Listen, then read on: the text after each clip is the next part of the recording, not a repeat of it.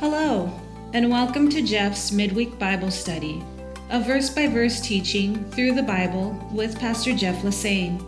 We hope this podcast encourages your faith, and now here's Pastor Jeff.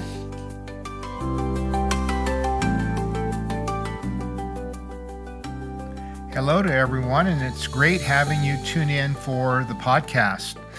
In this message, we'll be looking at the last section of Mark chapter 6. I know it seems like we've been in Mark chapter 6 forever, but the light is at the end of the tunnel. One of our great American heroes and founding fathers is Thomas Jefferson. Jefferson was the Secretary of State under our first president, George Washington, then vice president under our second president, John Adams, and then he was elected as the third president of the United States. Jefferson was one of the writers of the Declaration of Independence, and he was an advocate for democracy. Jefferson was so patriotic, he even died on the 4th of July.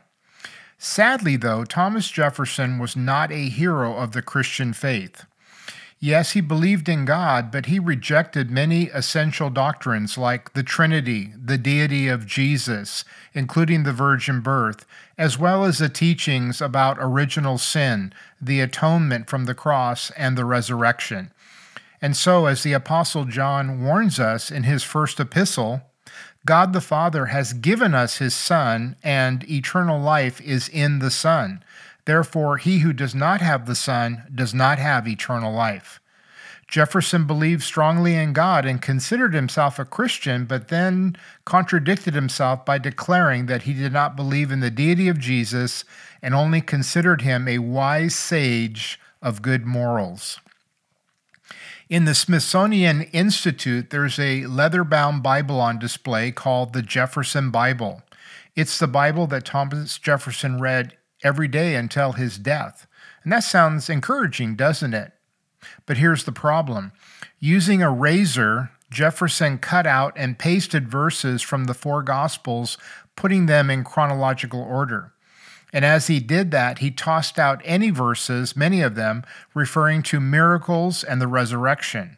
So it truly was the Jefferson Bible rather than God's Holy Bible. Jefferson arrogantly stated that it was easy for him to discern what actually belonged in the Gospels and what he thought had been added through the centuries. Well, let me just say that makes for a very small New Testament and a very large problem. When you reject the miracles and the resurrection of Jesus, then you have rejected Jesus and you have no hope, as Paul talks about in 1 Corinthians 15. And as we discussed in our last podcast message, it's the miracles of Jesus that affirm his divinity, his true identity, his authority, and his ministry. In our last message, we considered his miracle of feeding the 5,000, and now in these final verses of Mark chapter 6, we're going to encounter two more miracles. And so let's read now in our passage. We're picking up in verse 45. We read, "Immediately Jesus made his disciples get into the boat and go before him to the other side, to Bethsaida, while he sent the multitude away. And when he had sent them away, he departed to the mountain to pray. Now when evening came, the boat was in the middle of the sea or lake, and he was alone on the land. Then Jesus saw the disciples straining at rowing, for the wind was against them.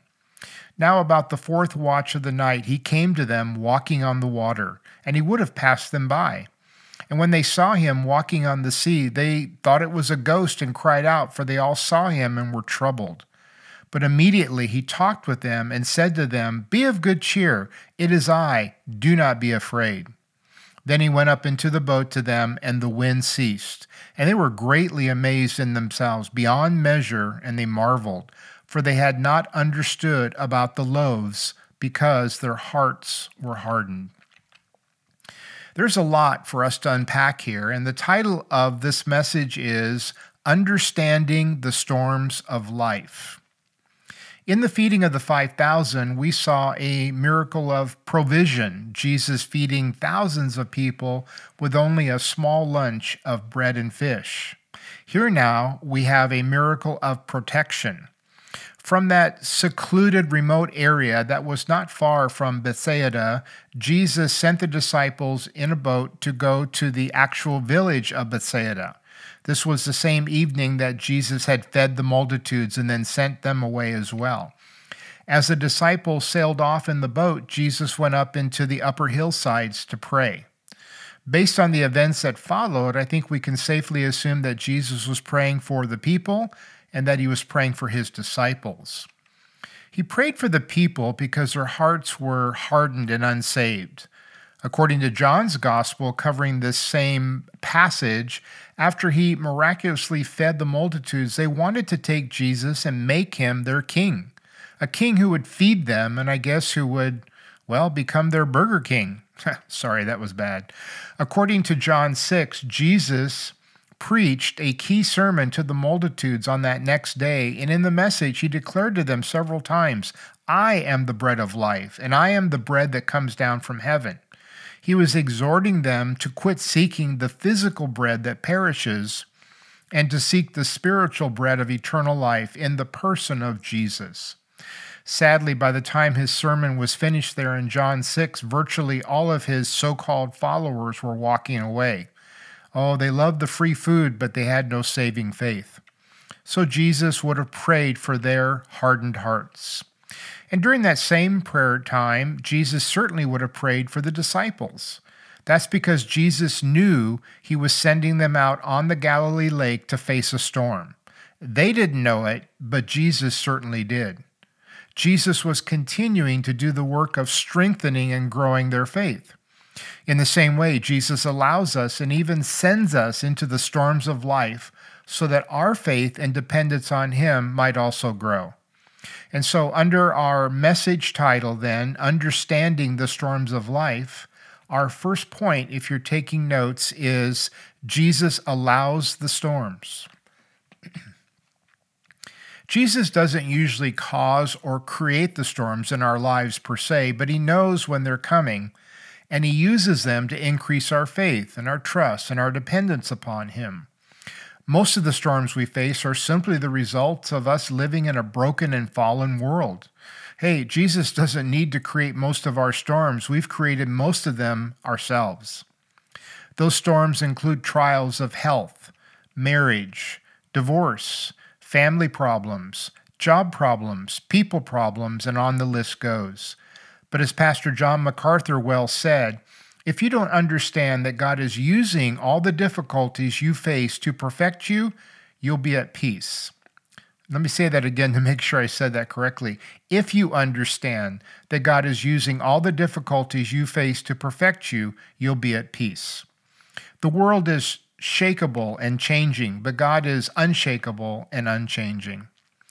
Jesus sent the disciples on their way to Bethsaida with the idea that he would catch up with them later. It wasn't very far away, and the disciples did not need to sail across the lake. They simply would have sailed parallel to the shoreline in the northern corner of the lake until they reached the town. But then a strong wind arose and pushed their boat out towards the center of the lake. As I've mentioned before, the Sea of Galilee, which is actually a freshwater lake, is about 13 miles long from top to bottom and about 8 miles at its widest point across the lake. If you travel around the lake, it's about 33 miles long, and so oftentimes the quickest and easiest way back in the first century to go from town to town around the lake was by crossing the water in a boat. It was also the deepest freshwater, and it is the deepest freshwater lake in the world at around 700 feet deep. Now, in New Testament times, no one knew how deep the Sea of Galilee lake was. Back then, they would lower a rope down into the water with weights attached to the end in order to test how deep the water was, but it was deeper than any ropes they had. This produced a belief among some of the people that the depth of the Galilee lake was unfathomable and that it went all the way down into the unseen underworld. So please keep that thought in mind, and we'll come back to that shortly. Well, as it became dark and the storm pushed the disciples' boat out towards the middle of the lake, Jesus was still in the upper hillsides praying. And yet, in verse 48, we read that he saw them straining at rowing, for the wind was against them. Jesus was not with them, and yet he saw them and knew exactly what was going on. Forget about Superman's X-ray vision. This was divine, omniscient vision. And this brings us to our second point. Jesus sees us in our storms. They couldn't see Jesus, but Jesus could see them. You know, oftentimes as we face the storms in our lives, we're guilty of thinking that Jesus doesn't see what we're going through, or he doesn't understand what we're facing. Or worse yet, some believers mistakenly conclude that Jesus doesn't care. I hope you don't make that mistake, because nothing could be further from the truth. Jesus sees, Jesus knows, he understands, and he cares. When Queen Jezebel, the wicked wife of King Ahab, put out a death warrant on the prophet Elijah, he ran for his life. This familiar story is recorded in the Old Testament in 1 Kings. And Elijah ended up running several miles away and ended up hiding in a cave. When the Lord went to him and spoke to him, he asked him, "What are you doing here, Elijah?" The prophet proceeded to tell God about everything that was going on, and as if God didn't know. Elijah even said, "Everyone has forsaken you, and I alone am left." God answered Elijah and told him what he didn't know, saying, "I have preserved 7,000 others who have not worshipped Baal." In other words, you're not the only faithful one, Elijah. There's thousands of others as well. Once again, God sees, he knows, and he cares. Well, back to our struggling disciples out on the wind-tossed, choppy waters. They were straining to row against the wind with just 4 oars and without the modern-day luxury of an outboard motor to get them back to shore. And also, it was pitch black. Next, we read that in the early morning hours, the 4th watch, which describes the time between 3 and 6 a.m., Jesus came walking on the water towards them. This gives us a third important point. Jesus comes to us in our storms. When it's very dark and when it's most difficult, Jesus comes to us. He may not remove the storm, but he always comes alongside of us to give us comfort and strength. And sometimes he comes to us in unexpected ways, like he did here, walking on the water. Just as a reminder, don't look for any of this in the Jefferson Bible. He took a razor and cut all of these miracles out. It also says, "And Jesus would have passed them by." And this has confused some Bible students. And the problem is that it's really not the best translation of the Greek wording. A better translation would be, he desired to come alongside of them. In other words, Jesus was going to walk close by the boat on the water to see how the disciples would respond. Would they see him and call out to him for help? Well, not exactly. They saw him, but then we read that they thought he was a ghost and cried out in fear. They needed Christ, but they thought it was Casper. But to help us understand this a bit better, let's go back to what I mentioned earlier about this belief by some that the Galilee Lake was unfathomable and that the deep waters led down to the unseen world. Now, I'm not suggesting that the disciples necessarily believed any of that, but they were well aware of what others talked about in regards to that. Now, they're already frightened, and someone's walking on the water towards them, and they thought it was a ghost. Maybe it was one of the spirits risen from the unseen underworld. Let's be fair-minded here and admit that any of us would have undoubtedly had some sort of similar reaction as far as being afraid. Yes, Jesus could walk on water, but no one had ever seen him do that before, and now it's dark and during a storm. We read here in verse 50 that they all saw him and they were all afraid. Then we read that as Jesus spoke to them, he comforted them. That's our fourth point. Jesus comforts us in our storms. How does Jesus speak to us in our storms today? Well, through his word, in the hearing of his still small voice as we pray, in times of worship and praise, through other believers who share words of comfort. Now, of course, this means we need to be in the word, we need to be praying, we need to be worshiping, and we need to be in fellowship. Otherwise, how is the Lord going to speak to us and comfort us? It's sort of a strategic trick of the devil when we're going through difficult storms, and he helps us to, quote unquote, not feel like reading or praying or worshiping or fellowshipping. The disciples were very afraid in the midst of this storm, and so are we in many of our storms. I used to live in Southern California where there were not really very many storms, and now I live in Tennessee where we have lots of thunderstorms, and I love them. But we have a couple of dogs, small ones, and one of them in particular gets very afraid when the thunder cracks and sounds like a giant bowling alley above our house. We talk to him and try to reassure him, but he still shakes and shivers. So what do? We pick him up and hold him in our lap, and before long he settles down. He's comforted and secure in our arms. And that's where we need to be, in the arms of our Savior when the storms of life frighten us. Jesus comforts us and holds us securely. The words of Jesus are a great comfort as we read here, and Jesus says to them, "Be of good cheer," or in other words, be encouraged. And then he says, "It is I, do not be afraid." Those three little words, "don't be afraid," are the most frequently spoken words from God to people in the Bible. Once again, it's the compassion and comfort of God. And the words, "it is I," literally translates, "I am." Now, where have we heard those words before? Of course, God spoke those words to Moses on Mount Sinai. God had appointed Moses to go to Egypt and to confront Pharaoh about letting God's people go. And Moses had asked God, "What shall I say that your name is when the people ask me?" And God said, "You shall tell them, I am that I am, and the I am has sent you." And then over in John 8:58, when Jesus was debating back and forth with the unsaved religious leaders, he said to them, "Most assuredly I say to you, before Abraham was, I am." Jesus was claiming, rightfully so, to be one with the Father and the same great I am that met with Moses. Once again, don't look for that in the Jefferson Bible. He didn't believe in the Trinity, and so he cut it out. Hey, don't get me wrong. I truly admire and appreciate Jefferson's contribution to the founding of our nation, but you can't take a razor blade and separate Jesus from God. Agreeing or disagreeing with the Bible does not change or affect its truth. Now, according to Matthew's gospel, after Jesus spoke these words of comfort and before he caused the wind and storm to stop, Peter spoke up and stepped out.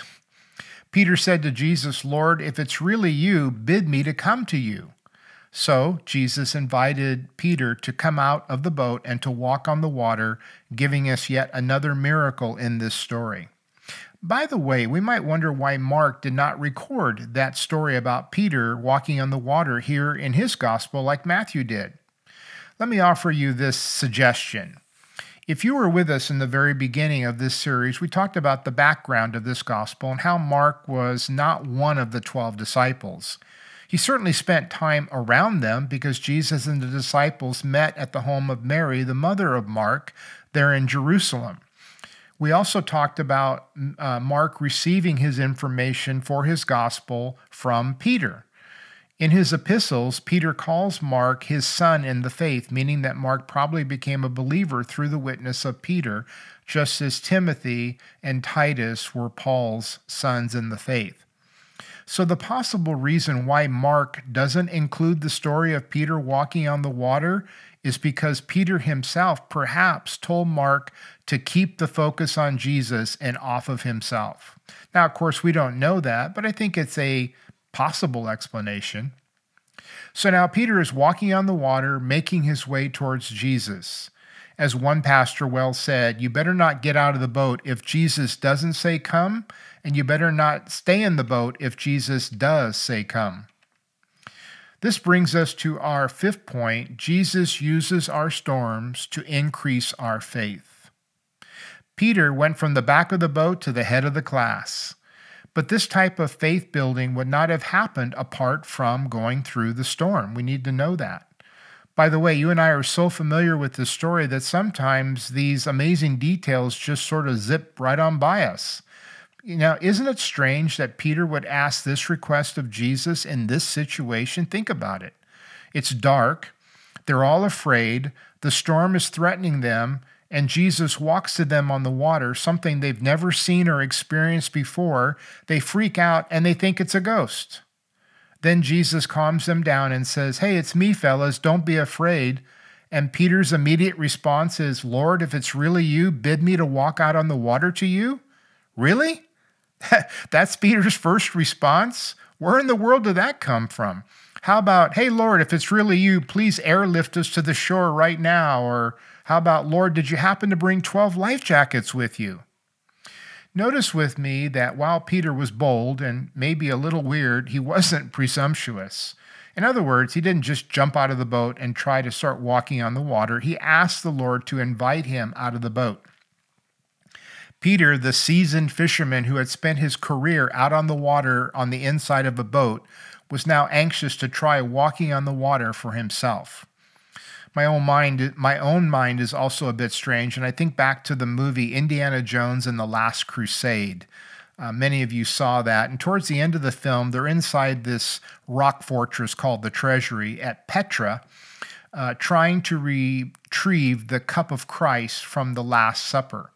And as Indiana is making his way through the inner caves of this rock fortress, he comes to this giant, huge, dark opening, this chasm referred to as the leap of faith. And in order to get to the other side, it's impossible. There's nothing in front of him. And it's called the leap of faith because he has to just step out into thin air over the giant opening in order to get across. And so against all logic, he does that. He steps off of the rock out into the open air, takes that first step, and suddenly a narrow bridge appears under his feet, and he walks across on solid footing. It reminds me of Peter taking a step of faith here when he placed his foot on top of the water, and then he didn't sink. However, before long, Peter did begin to sink. He got distracted by the wind and the waves, and he took his eyes off of Jesus. Let's make that point number 6. Jesus needs to be our constant focus in the storms. Our storms are real, and they can be terrifying, so we must keep our eyes focused on Christ, our comforter, our helper, and our protector. Jesus then asked Peter why he doubted. Now that was probably a rebuke, perhaps, because Jesus also calls him, "You of little faith." But it's also possible that Jesus wasn't sternly rebuking Peter as much as he was actually kind of encouraging him.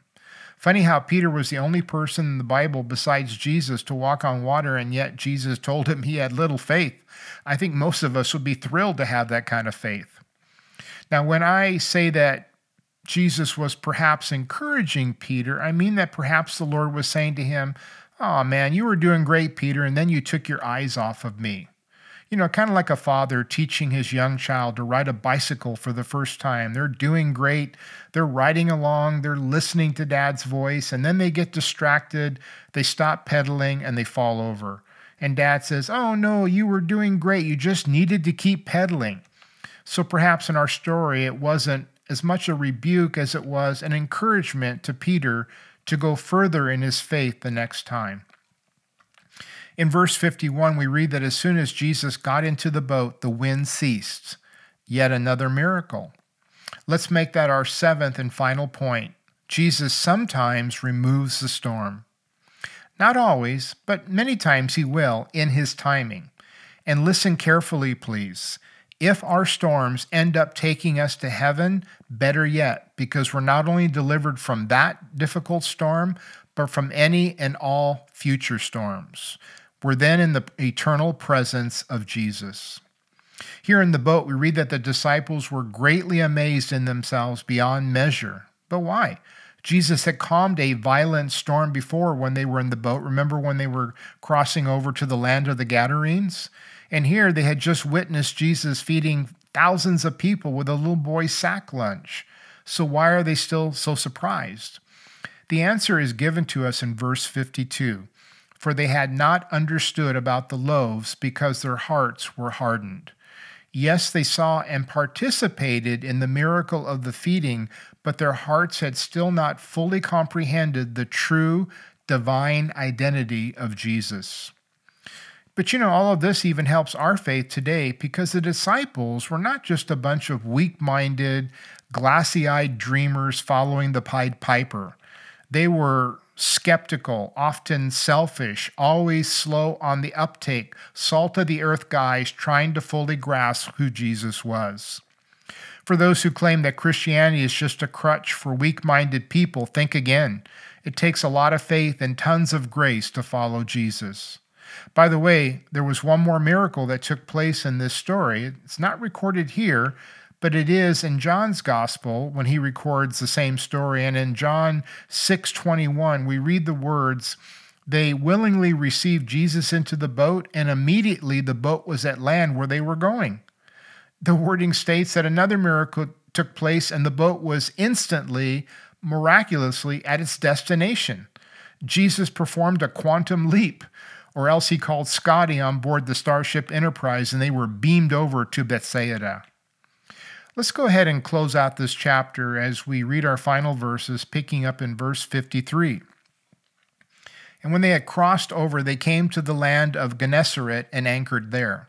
And when they came out of the boat, immediately the people recognized Jesus, ran through the whole surrounding region, and began to carry about on beds those who were sick to wherever they heard he was. Wherever he entered, into villages, cities, or the country, they laid the sick in the marketplaces and begged him that they might just touch the hem of his garment, and as many as touched him were made well." The woman with the issue of blood wasn't the only person who touched the hem of his garment and was healed. Jesus continued traveling through the Galilee region, healing the sick and ministering to hurting people, which in turn gave Jesus the opportunity to teach them and tell them the good news about the kingdom of heaven. In closing, the storm you're in right now may be making your life seem very dark. Pastor Dustin Benge describes the darkness that Christ endured for us, and it gives us encouragement. Listen to what he writes. "The virgin birth required Christ to be in the darkness of a womb. His impending betrayal caused Christ to be in the darkness of the garden. Our salvation required Christ to endure the darkness of the cross. And the resurrection required Christ to lay in the darkness of the tomb. Jesus suffered darkness so that we could experience and receive his light. So whatever darkness you may be facing today or in the days to come, Jesus is the light, he is the love, and he is the life. And so we say, thank you, Jesus."